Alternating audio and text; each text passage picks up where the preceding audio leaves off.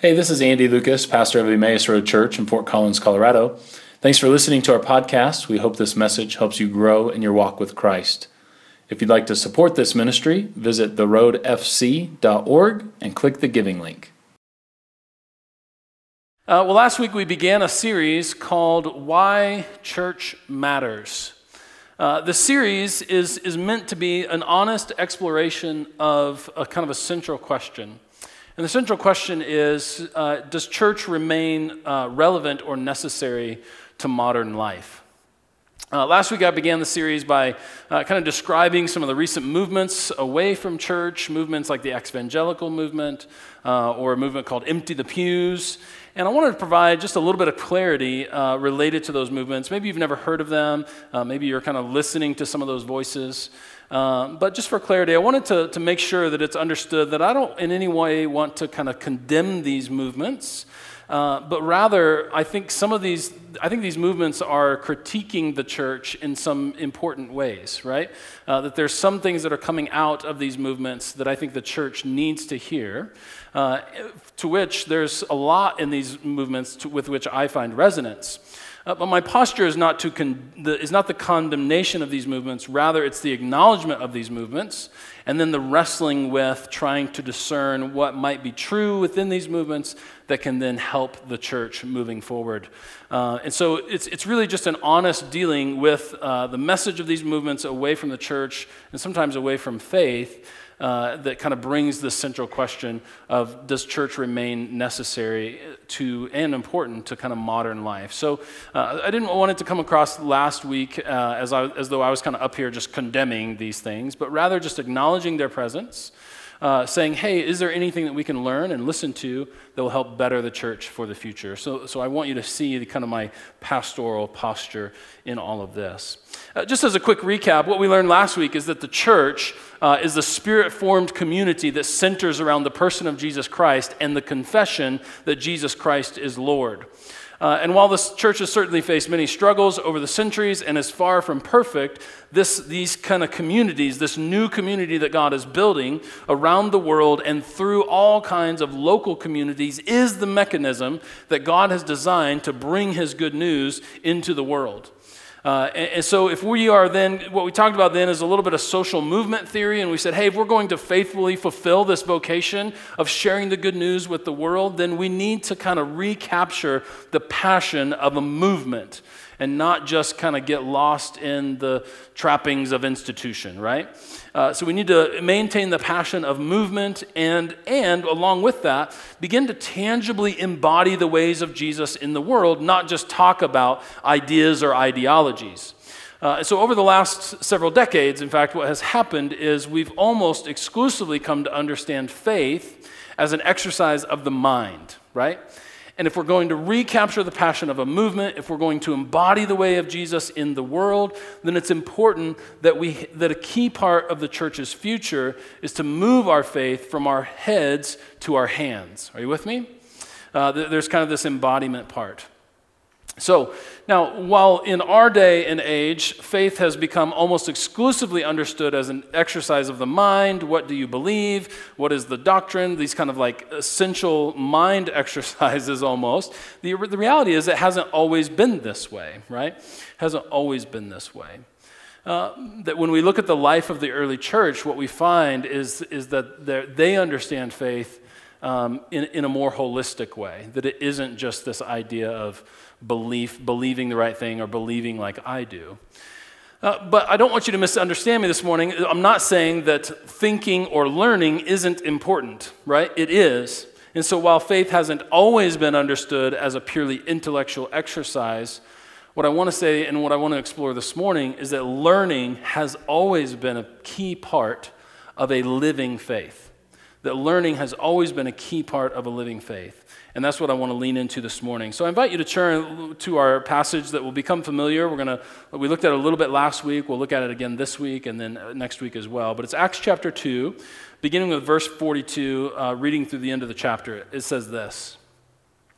They, that is some of the first believers, the new believers in Jesus Christ, they devoted themselves to the apostles' teaching and to fellowship, to the breaking of bread and to prayer. And everyone was filled with awe at the many wonders and signs performed by the apostles. And all the believers were together, they had everything in common, and they sold property and possessions to give to anyone who had need. And every day they continued to meet together in the temple courts. They broke bread in their homes, they ate together with glad and sincere hearts, and praising God and enjoying the favor of all people. And the Lord added to their number daily those who were being saved. This is the word of God for the people of God. Thanks be to God. Occasionally, I have the opportunity to teach theology classes to folks who are in the process toward ordination in the Church of the Nazarene. It's something that I really enjoy doing. I enjoy the kind of rich and discussions and explorations that we have. And so in those theology classes, when we're learning about ecclesiology, which is the fancy word for the study of the church, I often will start with this question. If you started stripping everything away from like the life of the church as we know it, at what point would it stop being church? It's an interesting question, and it usually yields a whole bunch of responses. And the first thing that everyone agrees on is a building with ample parking is not necessary to the life of a church, right? That's always the first thing that people say. Well, you could take away the building and you still have the church. And it's funny that intellectually we sort of know that, but man, how we love our buildings, right? We're so infatuated with buildings, but intellectually at least we understand that the building is not central to the life of the church. But then we start exploring, like, what if you were to take away the programs of the church? Or what about the music? If you took away the music and maybe the sound system and the instruments and the worship leader, no offense, Daniel, that came along with it, like if you started just kind of getting rid of those things, would it still be church? And then maybe what if you took away the preaching? I'm so glad I didn't hear an amen there. So like, what if you took away the preaching? Is it still church? What if you took away the sacraments? It's an interesting question. As I said, it usually gets a whole broad spectrum of responses. And to be truthful, as a leader in a church and as a pastor, it's a question that I've asked myself a whole bunch of times. And that I've wrestled with continually as just trying to like understand that the church is changing, culture is constantly changing, and there's no such thing as going back, there's only going forward, right? And so what is church going to look like, and what are the essential pieces of this thing that we call the church? And for clues, pastors, Bible nerds, often turn to this text in Acts chapter 2. Now we do that not because this group of people were perfect or that they had everything perfect, right? In fact, I hope I illustrated that last week, but I want to remind us again that it really didn't take long for those earliest Christian communities to get pretty messed up. That if you read the letters of Paul, who is writing to these early communities, they are wrestling with some really, really difficult things in their kind of shared life together. So we don't turn to Acts chapter 2 to idolize this group of people that they had everything figured out and they were doing it perfectly, but rather we turn to these communities that we have the witness of in Acts chapter 2 to see what was essential to their life together before it got surrounded with programming and building and parking lots and salaries and budgets and all of that, right? So before they had kind of the weight of all these things that churches need to manage, what was essential to their life together? Like, in other words, before there were conferences on Christian leadership, before there were coaching networks that promised to give you the tools you need to grow your church, to double the size of your church this year, right? Before any of that stuff existed, these people, we kind of look to their witness to see what was essential to their life together. And as I was preparing for this series, I was struck by this opening phrase in Acts chapter 2, verse 42. And so next week we're going to kind of explore this more, but today we're going to hone in on one phrase, which is, they devoted themselves to the apostles' teaching. They devoted themselves to the apostles' teaching. it seems to me that based on the witness of Acts chapter 2, that central to this gathering of the earliest Christians was giving some attention, some intentional time to the apostles' teaching. Now, of course, we don't have an outline of like exactly what was being taught. I mean, we could obviously kind of get that from the rest of Scripture, but we don't know exactly what form that took.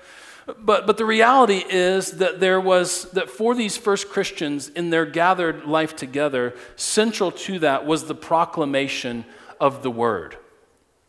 Now, I know that when we hear the Word, what we think is the Scriptures, but at this point in Acts chapter 2, as they're kind of living their life together, they don't have this book as we have it, right? And so we learned in our Beautiful Gospel series that when we talk about the Word, we're not primarily talking about the Scriptures themselves, but what the Scriptures point us to, who is Jesus Christ, the living Word, right?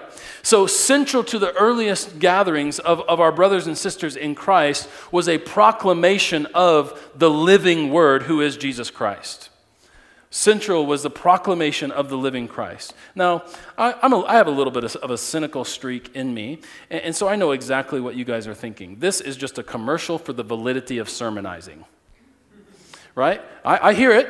I hear it in my own head, right? So don't think, but I don't want you to hear that. I don't want you to hear this as me trying to validate my life's work, okay? But rather what I want you to hear is this, the historical and biblical witness is that these Christian communities had as an essential part of their life together the learning, the implications of the Christian claim that Jesus Christ is Lord. Central was an exploration of the implications of the Christian claim that Jesus Christ is Lord. In fact, when we think about the gospel, we often think about certain tenets, facts that we need to believe, right? But at its core, the gospel is an announcement. Have you ever thought about it like that? The gospel is an announcement that Jesus Christ is Lord. And that's not a statement about someday in the future. That is a statement about right here and right now. The gospel is the announcement that Jesus Christ is Lord. And so these earliest Christian communities were just trying to work out the implications and the applications of what it means to claim and make this announcement of the lordship of Jesus Christ. And so, but here's the thing. Just like our brothers and sisters from centuries ago, just as we are, were products of their time. In other words, their thinking, their perspective was deeply shaped by the culture around them, right? And so during their gatherings, so they're being formed in a particular way already by the culture around them. We can't help that. They couldn't help that, right? And I hope that we can offer grace to our brothers and sisters in the past to say they were products of our time. And I hope that 200, 300, 400 years from now, people can look back at us and say, they were a product of their time as well. But doing their best to work out what it means to call Jesus Christ Lord. You with me? Does this make sense?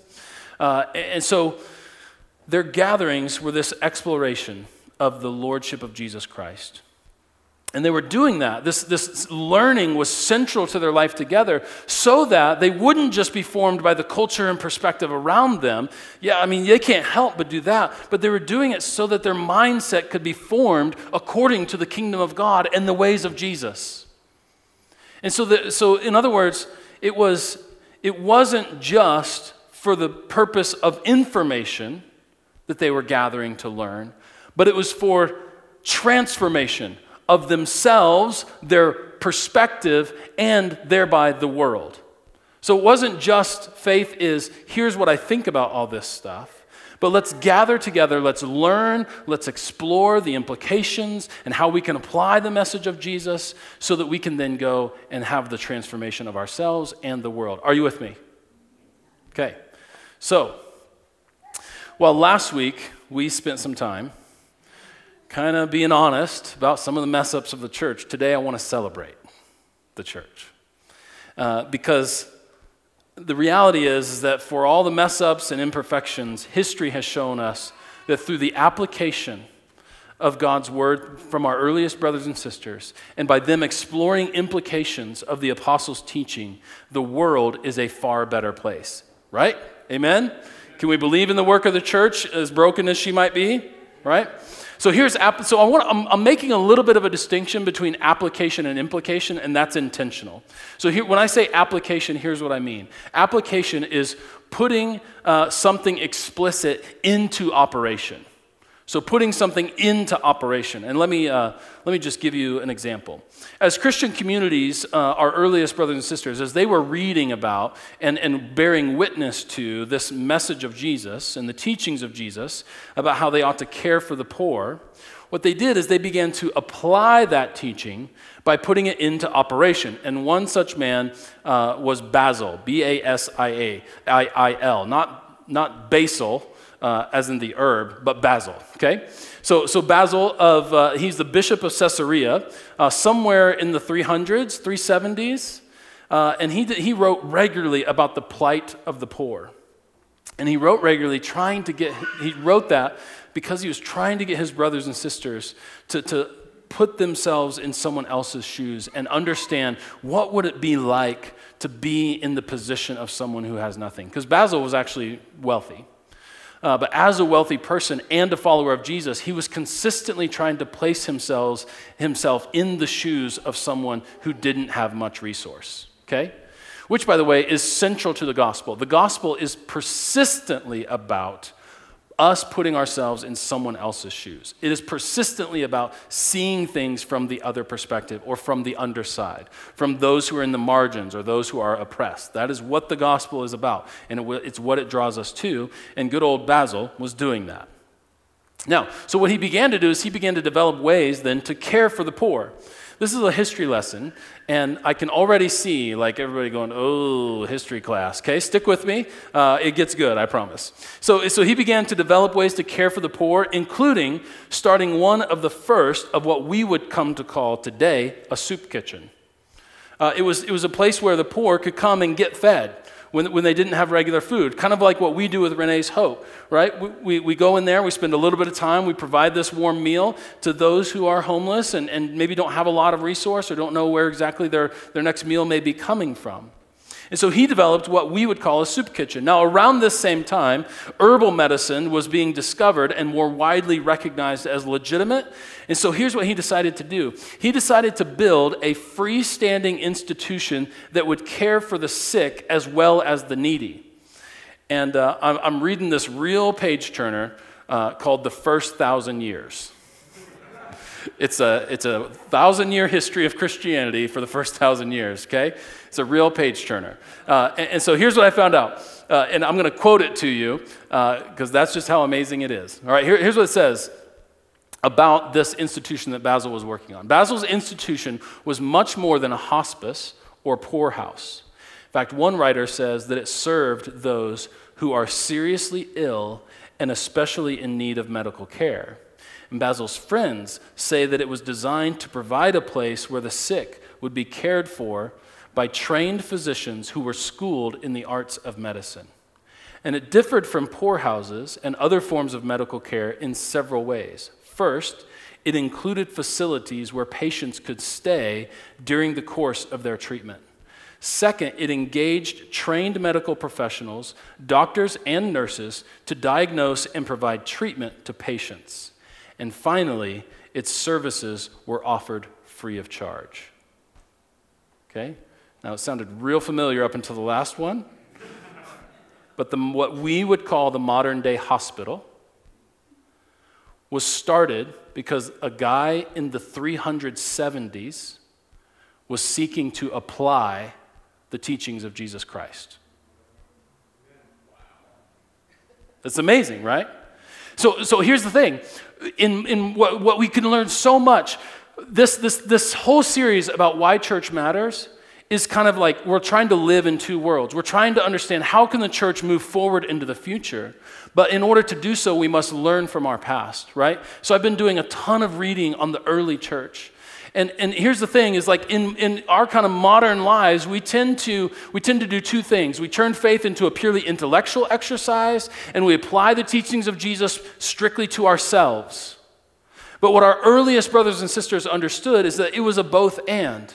That if Jesus is having this message, it has an impact on me personally and can transform my life, but it also has the power to transform the world. And so what Basil of Caesarea does is I'm going to start an institution to care for the sick and the needy using this new thing called herbal medicine and those who are trained in it, and it became the modern day hospital. Yay, right? This is the application of Jesus' word. It's amazing. But it wasn't just application, putting something into action. It was also the exploration of the implications of the gospel. And here's what I mean by implication. An implication is drawing conclusion from something even though it isn't explicitly stated. Okay? So application is putting something into action. Implication is exploring possibilities even though it's not explicitly stated. So drawing a conclusion even though something isn't explicitly stated. And again, what history shows us is that these early faith communities, while far from perfect, were faithful at gathering together to learn and explore the implications of the gospel. So in his brilliant book, another real page turner called The Patient Ferment of the Early Church, author, like, you guys are like, I always thought Andy was a nerd, and now it is confirmed, right? There's this guy named Alan Kreider. He writes, what he's doing in this book, The Patient Ferment of the Early Church, is he's exploring the improbable rise of Christianity inside of the Roman Empire, right? So how does kind of a movement on the margins surrounding this carpenter churn into the Christianity that we know it today, particularly since it was like the roots of it were starting in the Roman Empire? How does that happen? And Alan Kreider actually like kind of explores that. And so what he talks about is, and central to his thesis, is about how Christianity comes to rise in popularity even inside of the Roman Empire, is he talks about that these early Christian communities, their life was so attractive and so countercultural that people just were drawn to it. In other words, I want you to hear this, evangelical church, for the first several centuries of Christianity, not a single church that we know of had anything closely resembling what we would call an evangelistic program. Yeah, Wow's right. Because what they were centered on is this life lived in the way of Jesus, and it became something like a city on a hill that couldn't be hidden. These early Christian communities became something like salt and light. Their life together was so attractive. And here's a couple of things where maybe not explicitly stated in the teachings that were kind of like rotating around, and as the Bible is getting canonized and all these kinds of things, and they're getting some readings, some writings, Christian writings, these things weren't explicitly stated, but they were exploring implications of what it means for this announcement of Jesus as Lord. And here's a couple of things. In particular, what made them unique, these are just a couple of examples of among many, is that these early Christian communities began to welcome women and children into their fellowship. Now, for us, that doesn't seem like much at all, right? But for them, it was a revolutionary move when women and children at the time were considered second-class humans in the same category as property. And so it was a welcoming and a drawing in of a crowd that mostly was just totally put aside, okay? But here's the thing. It wasn't just that they were welcoming them into their shared life or into their fellowship. It was that the women were involved in the life of the community. They were involved in helping to serve the poor and the prisoner and the sick. And then Alan Kreider, the author of the Patient Ferment of the Early Church, writes this dynamic sentence. Are you ready for it? The churches couldn't function without women. Ladies, I wanted a little better showing from you, right? To which I would offer a hearty amen, right? I mean, it's just like, and this, for us, it's like, okay, yeah, yep, that's right. But for them, it was this revolutionary thing that drew people into their fellowship. And here's the thing, children weren't just welcomed. But among these earliest communities, children were actually invested in. And so that they would grow up in the faith. Right? So like one of the original distinguishing markers of Christian communities was children's programming. And not just programming, but investment in, right? And probably not programming. Genuine, intentional investment in the next generation so that they can grow up in the faith. And so for thousands of years, and here's the result of that. For thousands of years then, the church has been passing on the faith to their children and discipled them in ways of love that are embodied in Jesus Christ. You are here today confessing Jesus Christ as Lord because our earliest brothers and sisters in the faith decided that children would be welcome and invested in. Which means Christianity is this received faith. We don't just get to make it up. We have received it through a long history, right? And we are so thankful for that. Early Christian communities also conducted themselves differently in areas of business and commerce. Where in the Roman Empire, it was just typical, man, like business is business, and you ought to lie, cheat, and cut corners and do everything you need to get ahead. And these early Christian communities, with the announcement that Jesus is Lord, began to do business and commerce differently and with honesty, and would treat people not as a commodity, but as people, right? And so in the process of business, it wasn't dehumanizing anyone along the way, but recognizing that these folks have infinite value as a human being.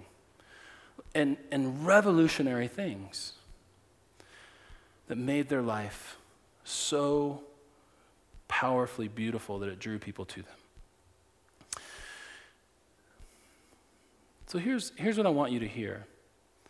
I want you to see and to understand that the church, like central to what it means to be this new community of Christ, is that we should be a learning community.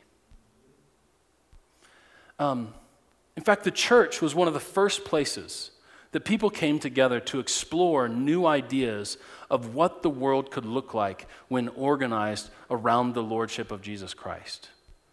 And so it was one of the first places where people began to explore new ideas. And this was a group of people who were fiercely committed to new ideas. They were curious about new ideas. And they were like always they were very open-minded, seeking to understand what does it mean to have the lordship of Jesus Christ and begin this process of discernment. And to which I would say how sad it is that church too often becomes a place where we must check our questions and our doubts at the door.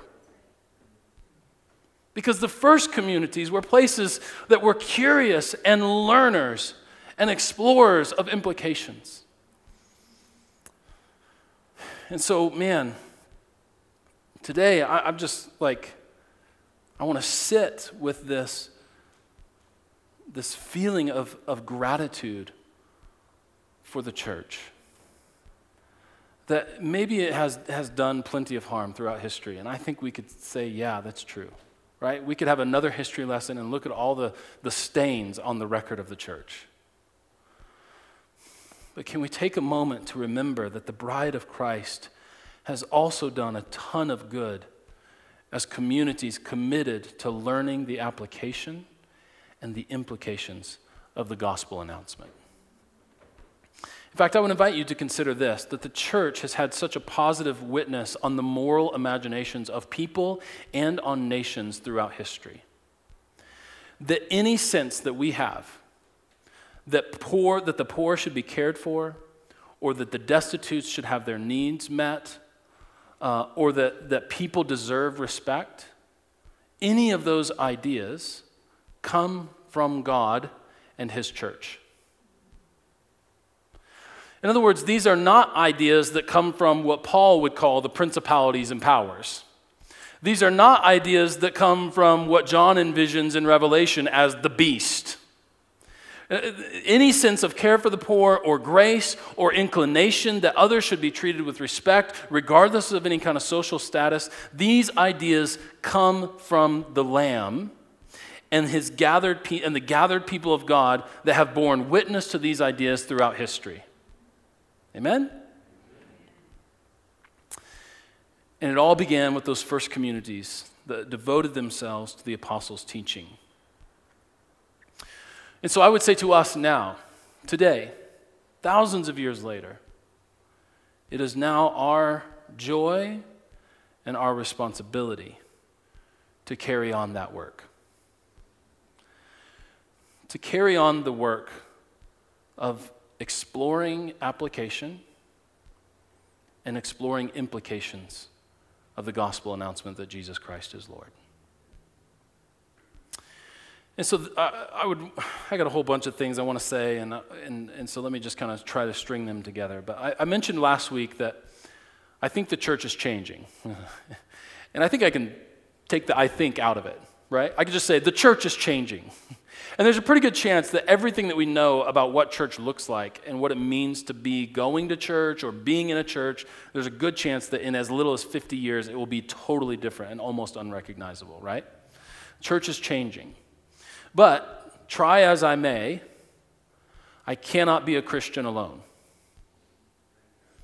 That I need a community that will together commit themselves to learning, exploring, listening, and working out what it means to call Jesus Lord. That the discernment of truth is always meant to be done in community, never meant to be done in isolation, right? And so maybe God kind of speaks to you, moves your heart, moves you in a direction, then that's the time to kind of bring that up to some trusted friends in a safe environment. Maybe that's a life group, maybe it's not. There's a conversation to be had to discern the truth together. So truth is always meant to be discerned in community, which is why the community has to be a learning community. Has to be a learning community. And then lastly, I would say this. We must understand that the Bible, as we seek to understand it, right? Because this bears witness to the living word of Christ, who is our final authority. So we study the scriptures in order to more fully understand the person of Jesus Christ. So we need to understand that the Bible is an ancient text that must be interpreted, must be seek to be understood, which is to say, if we can't just have this attitude of, the Bible says it and that settles it, right? Because it's an ancient text, thousands of years old, that must be seek to understood and be interpreted. What this means is that Jesus-loving, serious Christians who are reading the same words as you and I will sometimes come to different conclusions about what the Bible says. And that's okay. And it also means that whatever we come to believe and whatever convictions we hold, we must hold them in love. Yeah? We must hold them in love. Because I may be absolutely convinced this is it. We could pound our Bibles all day long, right? But someone else, God-fearing, Jesus-loving, serious Christian, seeking to live out the ways of Christ, may say, I don't know, I see it a little bit differently. And we learn to discern together, discourse with respect, and hold our beliefs in love. You with me? Come on, that's preaching. That's preaching. All right. So, we're calling this series Why Church Matters. And so I'm trying for every week to come up with a one sentence of why church matters. So here it is. Church matters because we need a community in which we can explore the implications of the gospel announcement that Jesus is Lord. Amen? Well, my old choir director in college used to say, we've sung more songs than we know. Which never felt very good, but I would say I've probably said more than I know. So that's all I've got for this morning. Let me say a word of prayer and I'll lead us to the Lord's table today. God, we are so thankful for the witness of the earliest faith communities that were centered on the confession that Jesus Christ is Lord. We're thankful, Lord, that they invested in one another and in children to pass along the faith so that now, thousands of years later, we can gather in Fort Collins in a church and confess together that Jesus Christ is Lord. But God, we recognize that confession comes with a whole bunch of implications and things to be applied, actions to do, that it isn't just about kind of putting things into our heads, but it's exploring how we might live out the truth of this announcement. And so, God, I pray that you would lead us and give us discernment as we do that hard work. And Lord, may we do it faithfully in the community together with one another. And so, Lord, I pray that Emmaus Road Church would be a place of exploration, would be a place of faithfully trying to discern what it means to be your people in this time and in this place. And so, God, be with us and help us to love and to respect one another. Lord, would you bring unity to our church family, we pray. And we ask it in Jesus' name. Amen.